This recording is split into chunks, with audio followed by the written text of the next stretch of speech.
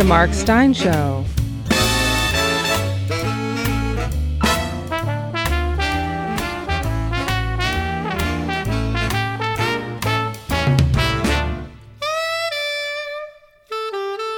And now, here's Mark. June 22nd, 2020. 30 years ago this day, June 22nd, 1990, Checkpoint Charlie, the most famous crossing from East Berlin to West Berlin, and thus the symbol of the Cold War and the division of Europe, Checkpoint Charlie was dismantled. You can now visit its booths in a museum, one of the most popular tourist attractions of a united Germany. For a decade after the fall of the Iron Curtain, the West took a so-called holiday from history. You may recall the era. OJ, Princess Di, Monica. Then came 9/11, and in the 2 decades since, we've taken a holiday from reality. As we see in the news stories from around the world that barely make the papers anymore. Germans, for example, woke up on this 30th anniversary morning to a lightly reported item that 2 Syrian refugees boarded a tram in Essen and went all stabby on one of their fellow passengers. Get used to it. The guy didn't die, did he?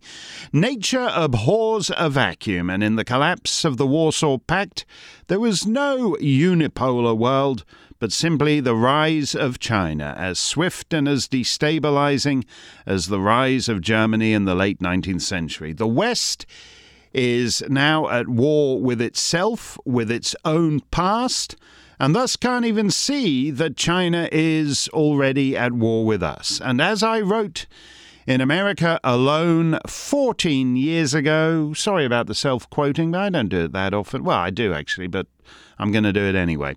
From America Alone 14 years ago, there were 2 forces at play in the late 20th century.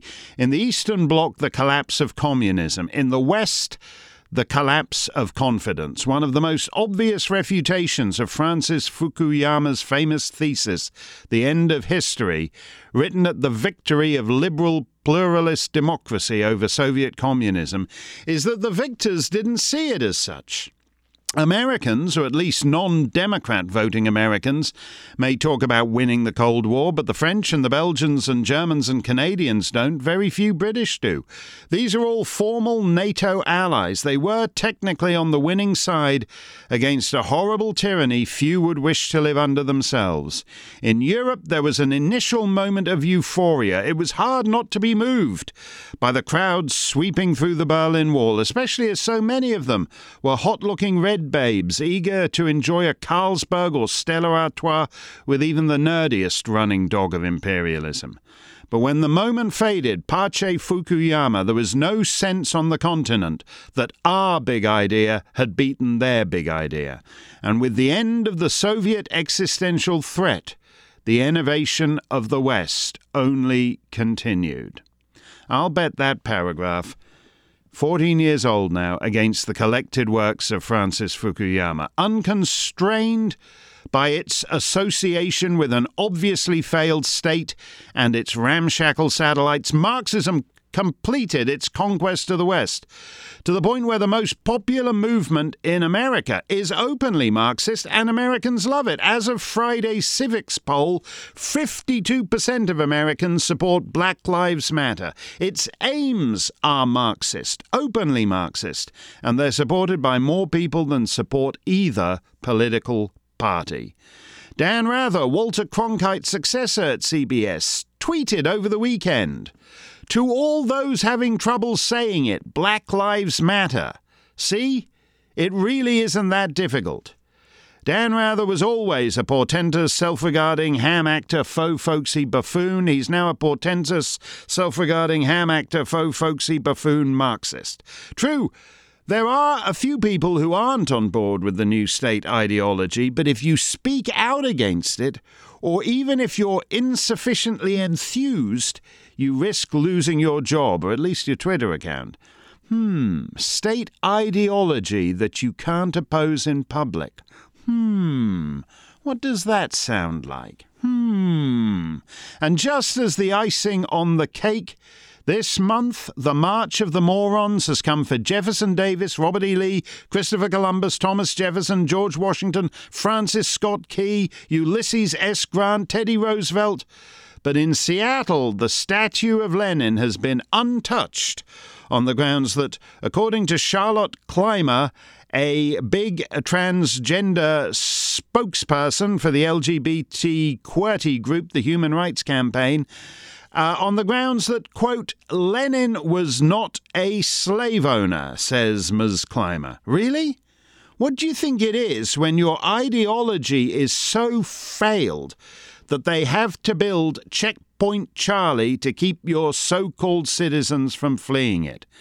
Lenin's gang didn't need to own a plantation. They made half a continent their plantation. I am the god of hellfire, and I bring you fire.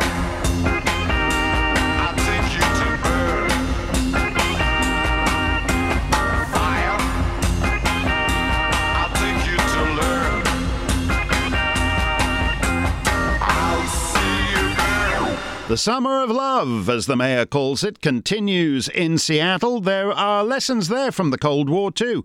To stem the flow of fleeing citizens that was seriously damaging the East German economy, the Berlin Wall began going up in August 1961. It swam into the world's consciousness a year later when a teenager, Peter Fechter, was shot in full view of hundreds of witnesses as he was scrambling over the wall. He fell back onto the East Berlin side into a tangle of barbed wire and cried out for help. But on the West Berlin side, the American troops could not cross into East German territory, and of course the East German guards declined to help. Margit can do nothing but stand by and watch as he dies a slow death. It was a traumatic experience for all of us, watching that young man there and hearing him scream for help. At first they were perfectly normal cries for help. Then he started to plead and he got quieter and quieter, as if his life was gradually seeping out of his body. Stiller und stiller, so wie eigentlich das Leben aus dem Körper rausfloss. It was terrible. Really terrible. The West Berlin police threw bandages to Peter Fechter, but they fell short, and he had been shot in the pelvis and couldn't reach them. He bled to death in full view of the world.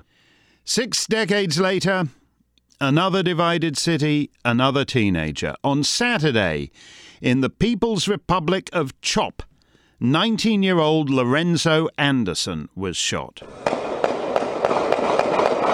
Video from inside the chop zone shows a busy scene at 2:30 in the morning. A 19-year-old was killed, and another man was also reportedly shot and taken to the hospital. And I saw one gunshot wound on his arm, so I took off my sweatshirt and tied it around his arm above where the gunshot wound was so I could make a tourniquet to try to keep the bleeding down. Bennett says she heard somebody say they called 911, but were told paramedics won't come because police were being blocked from entering.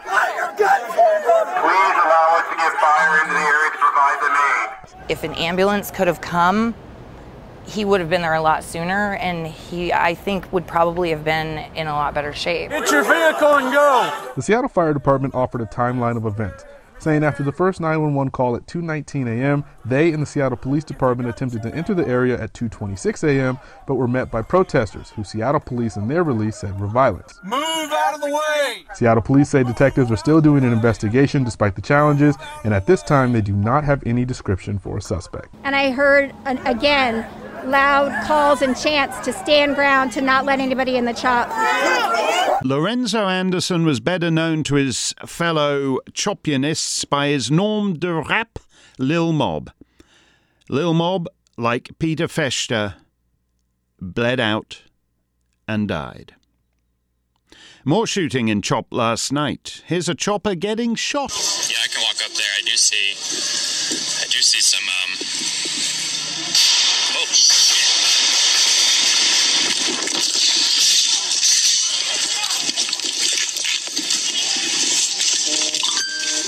More shots fired. I'm running away.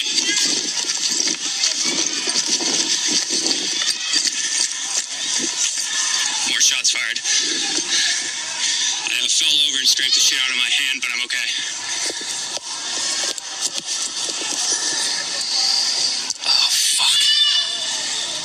And he looks down at his bleeding hand and realizes that he's been shot.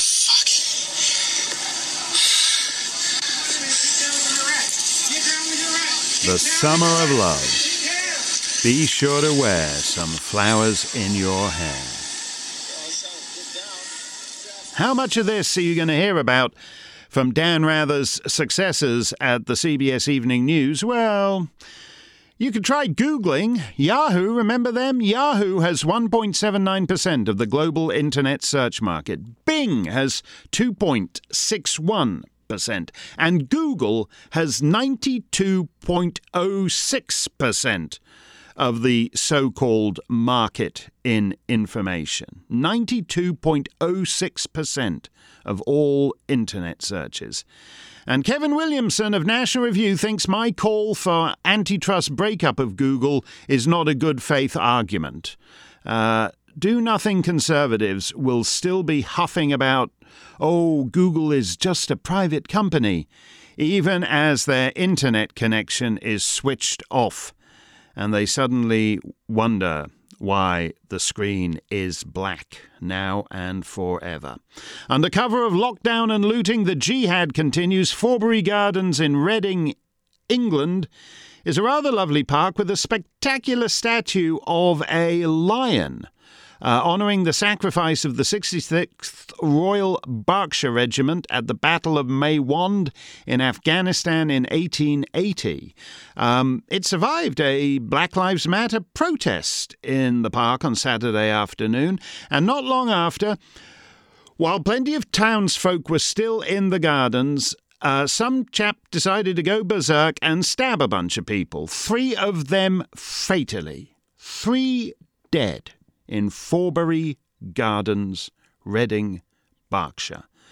The name of the alleged perpetrator is Kari Sadala. He's from, go on, take a wild guess, Libya. And go on, take another guess. Yes, that's right, he's a refugee who came to the United Kingdom because he was supposedly fleeing all those nasty, mean jihadists that are running all over Libya ever since Hillary Clinton decided she wanted Colonel Gaddafi's scalp on her bedpost. And for the umpteenth, go on, take one more guess. Yes, that's right. For the umpteenth bloody time, thanks to the suicidal immigration and ersatz refugee policies of the Western world, Mr. Sadala is not a lone wolf, but a known wolf. That's to say, in the curious phrase of the BBC, he was brought to the attention of MI5 last year. If he really was brought to their attention, he didn't manage to hold their attention for very long, did he? Which is why 3 people are dead and others are now injured. The only novel detail in yet another tediously homicidal story is that Mr. Sadala is reported to have converted to Christianity, which one assumes is a cunning taqiyya move, or the poor lad will not be eligible for his virgins. Speaking of virgins, It's your Monday Mohammed.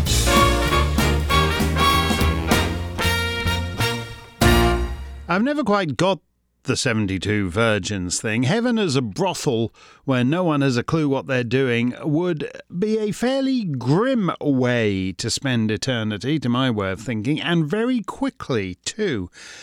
But the revered Islamic scholar of Gaza, Ahmed Khadura, has recently clarified some of the finer points. These are special virgins created by Allah just for hardcore believers like you. The virgins of paradise, says Imam Khadura, have no menstruation, no procreation, no saliva, no mucus, no urine, and no excretion.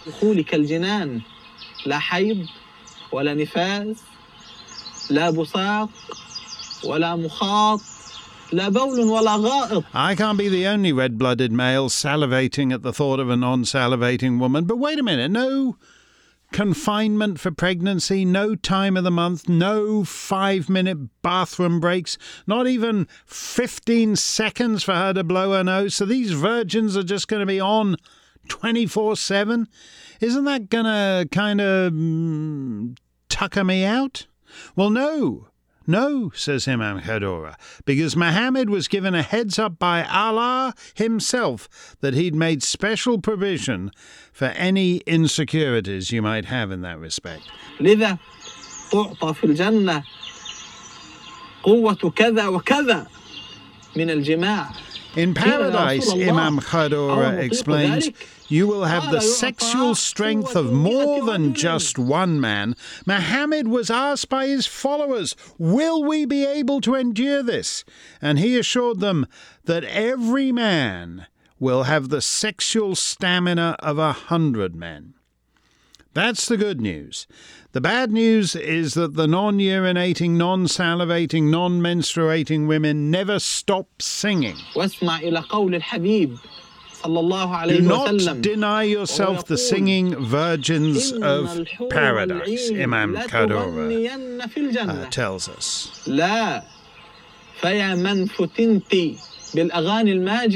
Got it. So you've got the sexual strength of 100 men.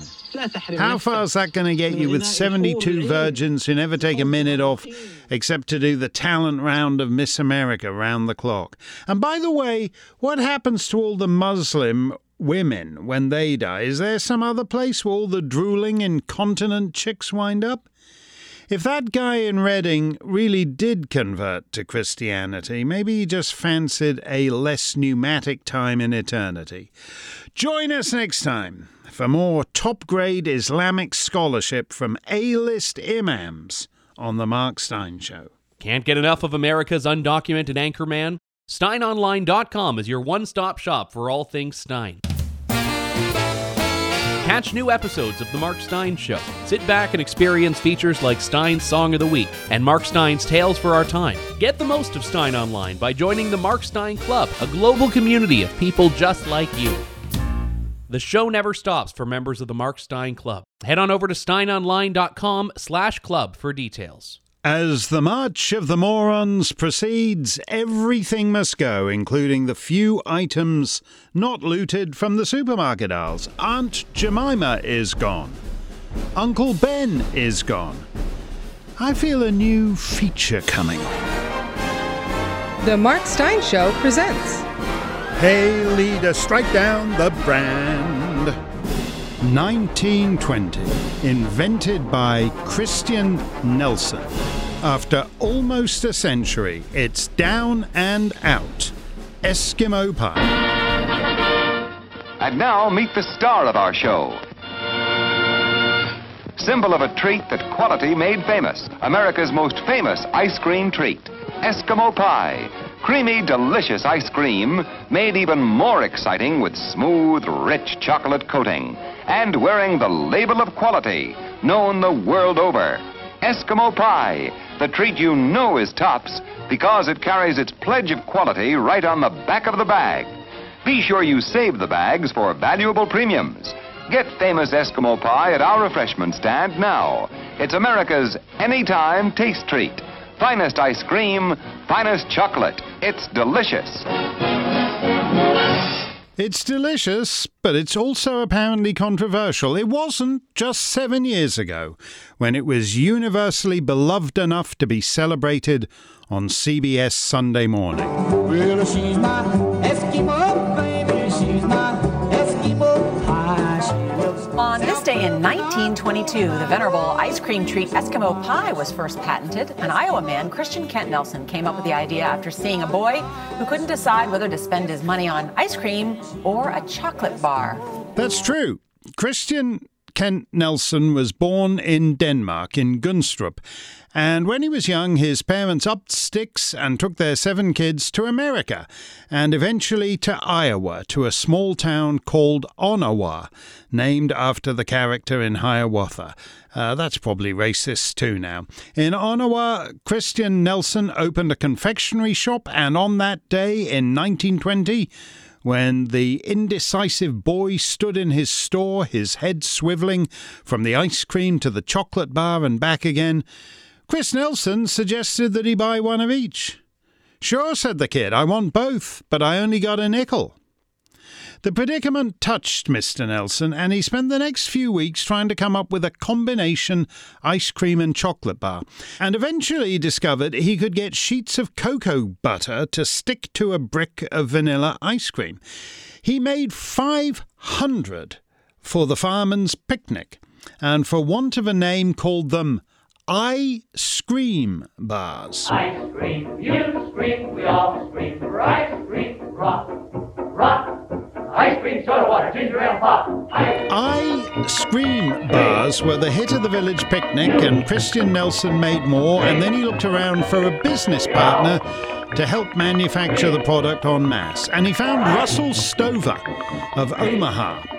And in July 1921, they signed a handwritten agreement entering into the business of, quote, coating ice cream with chocolate and dividing the profits equally. But not under the name of I-Scream bars, rather with the new and improved moniker of Eskimo Pie. They've got a leader, big cheerleader, oh what a guy. He's got a frozen face just like an Eskimo pie. The first 250,000 Eskimo pies were sold within 24 hours. By early 1922, when the United States government granted Nelson and Stover patent number 1,404,539. They were selling 1 million Eskimo pies per day. Christian Nelson, not yet 30, was suddenly a very wealthy man. But unfortunately, their trademark was too broad. It included exclusive rights to the word pie when used in any frozen treat.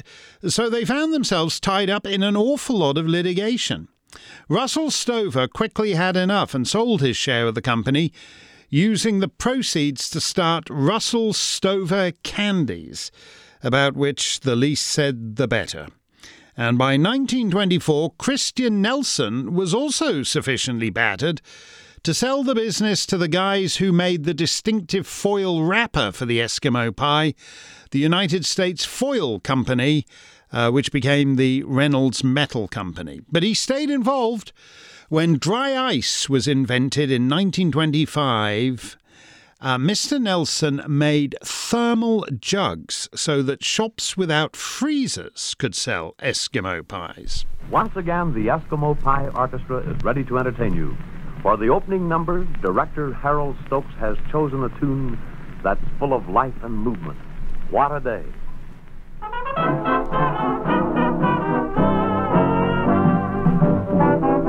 What a day it was. October 3rd, 1929, when the U.S. Court of Appeals ruled what should have been obvious from the get-go, that no man should exercise an exclusive copyright on the word pie. And the patent litigation finally ended. Mr. Nelson quit the business, moved to California, and assigned his royalties to his wife, Skid. But he couldn't stay away. And in 1935, he came out of retirement and went back to his beloved Eskimo pie to invent new seasonal variations and eventually an Eskimo machine that speeded up the pie production. Oh, let's rub noses like the Eskimos is. That's a northern custom, turns winter into spring. Each polar guy's a hero when it's under zero. You can always trust him to do that same thing. Christian Kent Nelson retired from Eskimo Pie as Vice President and Director of Research in 1961, by which time the product, inspired by that poor unhappy lad in his confectionery shop in 1920, had been licensed around the world. Our Australian listeners will surely know this jingle. Eskimo pie. There's nothing like it, nothing like an Eskimo pie. Eskimo. There's nothing like it, nothing like an Eskimo pie. I like it, I like it, I like it a lot.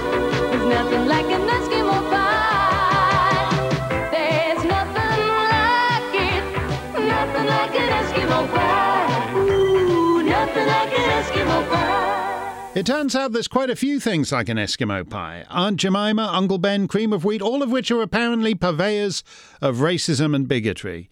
So how did Eskimo pie get mixed up with that lot? The Eskimos weren't enslaved. They didn't work on ice cream plantations owned by Confederate generals. Reynolds Metal Company, now part of Alcoa, put Eskimo pies up for sale, and the company passed to Cool Brands of Ontario and then to Nestlé of Switzerland, and in the fullness of time to a subsidiary of Froneri of North Yorkshire, England, which nobody's heard of but has become the second largest manufacturer of ice cream in the world, including such familiar American brands as Haagen-Dazs. So we're a long way from Chris Nelson in his shop in Ottawa, Iowa. And it's nothing personal, just business. We are committed to being a part of the solution on racial equality and recognise the term is derogatory, say the owners. Is Eskimo pie a derogatory term? No one can reliably say what the word Eskimo means. If you're Montagnais, it means either speakers of a different language or she laces a snowshoe. And maybe it's not Montagnais at all, but Algonquian for eaters of raw meat. Nothing wrong with that. I like a bit of raw food myself from time to time. The old saumon tartare, likewise tuna tartare. But it's easier to surrender, isn't it? You must never do a tango with an Eskimo. No, no, no. Oh, dear, no. Instead, you should do a tango with an Inuit. Oh, no, wait, that would be culturally appropriating Latinx Terpsichorean tradition, so you're only making things worse for yourself. As the marketing guy put it, this move is part of a larger review to ensure our company and brands reflect our people values. People values. What is that? It's funny how the more sensitive to these amorphous people values our corporations become, the less they sound like they've ever met any actual people. But whatever these people values are, they've vaporized 99 years of corporate history, just like that. And who would have ever thought that Russell Stover candies would outlast his original product, Eskimo pie? Ice cream, you scream, we all scream. I scream, you scream, we all scream about everything, but was anyone actually screaming about Eskimo pie? Or is it important to get out ahead of this before they torch the building? And Eskimo pie joins Columbus and Washington and Our Lady of Fatima as history's greatest monsters. We don't yet know what the new brand identities will be, but maybe Eskimo pie could be renamed white mush hemmed in on all sides by the hard, unyielding matter of colour. I'm not screaming for ice cream, but I do shed a tear for another small loss from the great age of American invention melted into oblivion by the fires of an age that can only destroy. Bye-bye, Eskimo pie. Oh, and George Jones, too. I'll love her till I die. She's my Eskimo baby. She's my Eskimo pie. Oh, you know what this music means.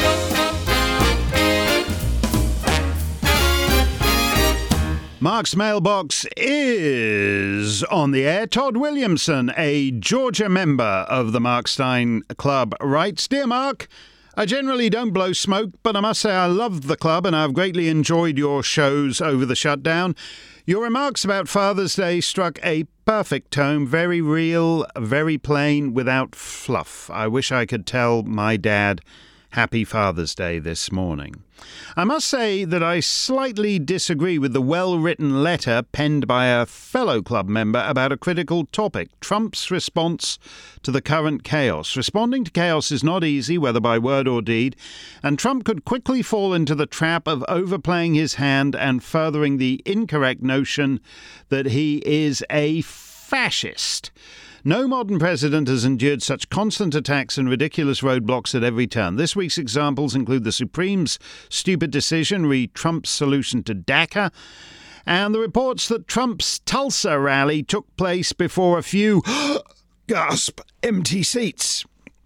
Allegedly, the evil genius AOC and her cunning minions plotted this from their hollowed-out volcanic lair. Local and state governments have allowed chaos to germinate and propagate. This is not Trump's doing. My city of Atlanta has been run by a long list of goofballs, and for years the police department has been a total mess. I can't envision a way that Trump could swoop in and make it all okay. The best solution is Trump's plan to put unemployed Americans back to work and make the economy strong. A fulfilled, employed populace has no need for local political hacks. We win without firing a shot. As to losing Gone with the Wind, I bought a copy years ago and am happy to share. Generous. That's very generous, Todd. I own my video and audio library, thus I'm not beholden to the great owners of data in the clouds.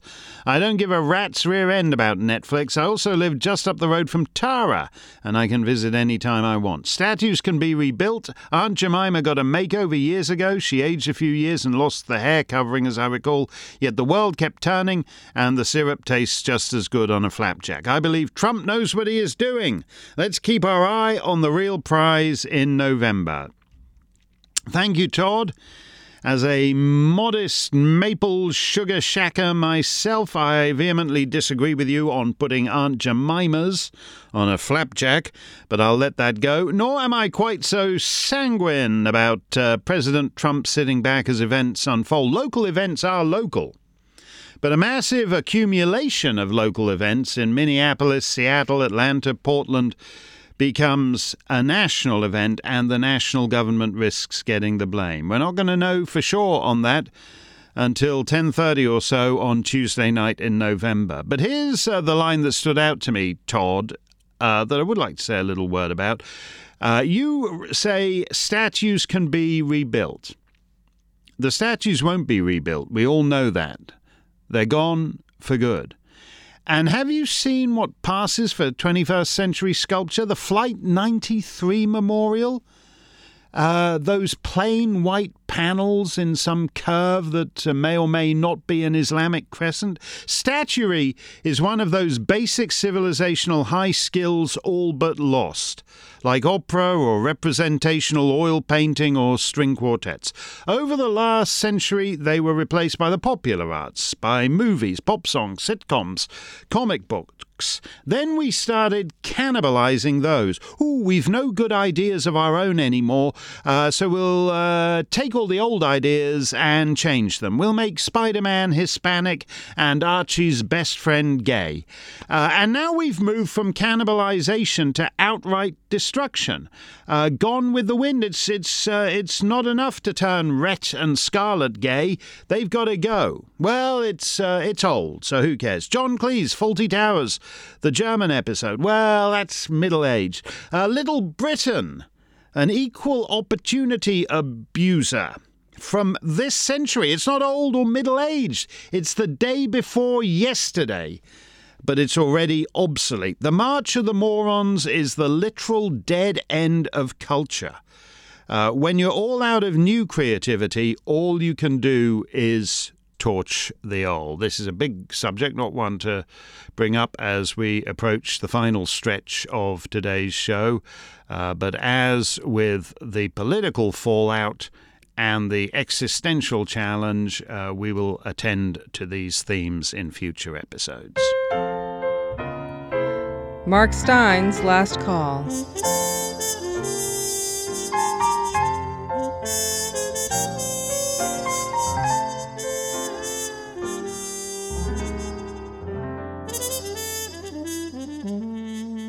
You only live twice, said Ian Fleming. These days, great men die twice. First, when they shuffle off this mortal coil. Second, when their statues are torn down, set alight, and tossed in the lake. We have entered the ISIS scorched earth phase of the war on statuary. And as we will all be getting used to a lot of empty plinths as we stroll around town, I thought it might help to remember some of the missing faces on the municipal landscape. There is only one man we can start with. As Columbus announced when he knew he was bounced, it was swell, Isabel, swell. Christopher Columbus had a good run, but is well and truly bounced. This month his monuments have tumbled all over the map, starting with a trio of statues in just 48 hours in Virginia, Minnesota, Massachusetts. These were all relatively recent sculptures. Richmond's dates from 1927, St. Paul's from 1931, and Boston's from 1979. The impetus behind all three came from the Italian-American community, for whom Columbus, born in Genoa in 1451, was a way to connect their own more recent arrival in the United States with the fellow who'd got the whole thing rolling.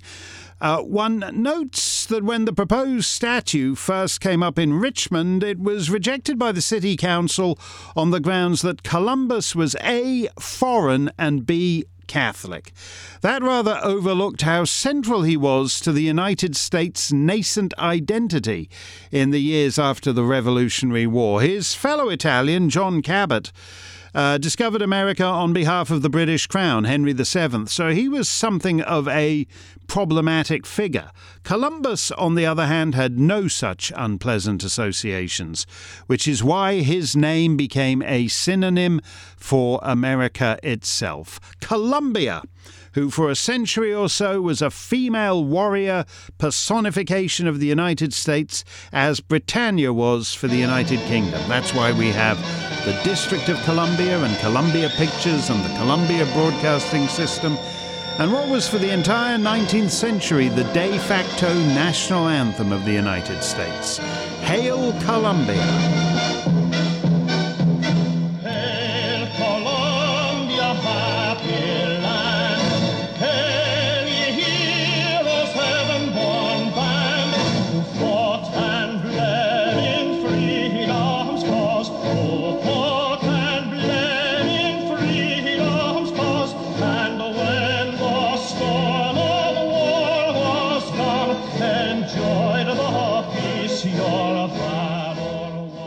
Hail Columbia, happy land. Columbia was America.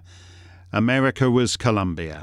Have you seen her lately? Toppled in St. Paul, drowned in Richmond, beheaded in Boston. Christopher Columbus. Oh, there's lots to see in Bristol, so come down and look around. But best beware, 'cause places there ain't always what they sound. There's no fish in the fish ponds, no hay in Haymarket. If you're coming far, don't come by car, there's no place you can park it. Bristol in Western England owes a lot of its prosperity and prominence to a man called Edward Colston. Mr. Colston, in turn, owed a lot of his prosperity and prominence to the transatlantic slave trade, in which he invested very vigorously from 1680 to 1692. He used his profits to found almshouses, hospitals, schools, several churches, and the cathedral in Bristol. A century after his death, he was described as, quote, the great benefactor of the city of Bristol. 3 centuries after his death, it's still very hard to walk around the city without being aware of his contribution. His name adorns ancient almshouses and modern skyscrapers. The city has an annual Colston Day and a local delicacy called a Colston bun. There are men whose impact is so immense it is difficult to imagine the town had they not lived. Raffles in Singapore, say. Edward Colston was undoubtedly a very great man, but a flawed man, as we all are. Do the flaws outweigh the good that he did and continues to do? They thought so, as the plaque on the back of his statue said, erected by citizens of Bristol as a memorial of one of the most virtuous and wise sons of their city, A.D. 1895. Bristol would not be what it is without him, but Bristol is no longer what it was with him. toppled from his plinth on June the 7th, daubed in paint, used to recreate the death of George Floyd with selfie-taking protesters placing their knees on his neck, rolled down Anchor Road and dumped in Bristol Harbour, Edward Colston. Sun coming up, gonna be a bright new day. Come along with me, together we're on our way. Heading for a future, even better than our past. Gonna make it happen, gonna make it last. Look what we can do, Louisville, Louisville. Together, me and you, Louisville, Louisville. The arts, the parks, Derby and Zoo, heritage weekends and festivals too. Urban, suburban, old and new. It's home to me, home to you. John Breckinridge Castleman was a cousin of the John Breckinridge who was America's vice president under James Buchanan. John Breckinridge Castleman joined the Confederate Army at the age of 19 and led guerrilla units deep in Union territory. He was captured in Indiana and sentenced to death for spying, but President Lincoln commuted the sentence, and instead, after the war, he was exiled from America and went to France to study medicine. Pardoned by Andrew Johnson, he came home to Kentucky, became the state's adjutant general, and as a colonel in the U.S. Army in the Spanish-American War, led the 1st Kentucky Volunteers in the invasion of Puerto Rico. Promoted to brigadier general, Castleman served as military governor of the island. Back home in Louisville, he was commissioner of the Board of Parks for a quarter century, presiding over a park system regarded as one of the city's crown jewels. Castleman was, by the standards of his time and place, a very liberal man. He was in favor of votes for women, and his wife was the first vice president of the Kentucky Equal Rights Association. Upon his death in 1918, the Louisville Courier-Journal published what it headlined A Negro's Tribute to General Castleman, written by J. Raymond Harris. Will you give me space in which to speak of the great sorrow that has come to the colored people in General Castleman's death? Granting the general service in the Confederate Army, Mr. Harris said that yet no hero on the other side ever held so high a niche in the hearts and minds of colored Kentuckians. As Parks Commissioner, he had resisted calls to segregate Louisville's parks and maintained them as fully integrated until his death. 6 years on, in 1924, protesting the board's decision finally to segregate the space, the city's black religious leaders noted that, quote, General Castleman, the father of our park system, refused to allow any kind of racial segregation in the parks of the city. In 1913, he was honored with a statue, Castleman, on his favorite horse. It is believed to be the only equestrian statue in the world for which the horse also posed. So, a brigadier general in the U.S. Army, a military governor of Puerto Rico, a man who presided over a rare desegregated area of Kentucky life, and held the highest niche in the hearts and minds of colored Kentuckians. But there is no possibility of redemption in the new America. The teenage Castleman was, after all, a Confederate volunteer, toppled by the city of Louisville on June the 8th. Brigadier General John Breckinridge Castleman and his trusty steed. Weep no more, my lady, oh, weep no more today. We will sing one song for the old Kentucky home, for the old Kentucky home, far away.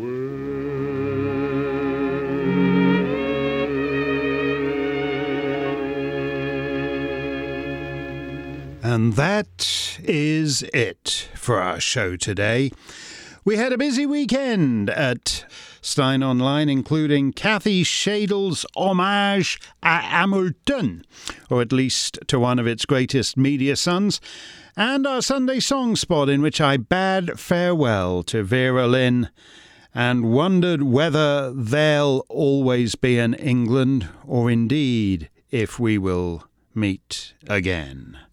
Oh, and we had some Father's Day observances too. If you were too busy toppling Martin Luther King's statue because he was partial to an Eskimo pie on a hot summer afternoon, I hope you'll want to check out one or three of the foregoing as a new week begins. The madness continues. Stay safe, stay free.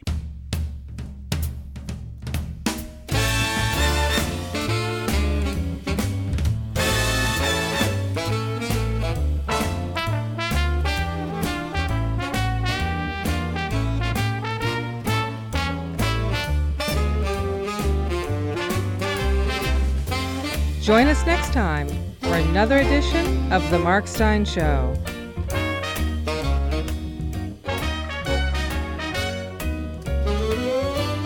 The Mark Stein Show is a production of Mark Stein Enterprises and Oak Hill Media.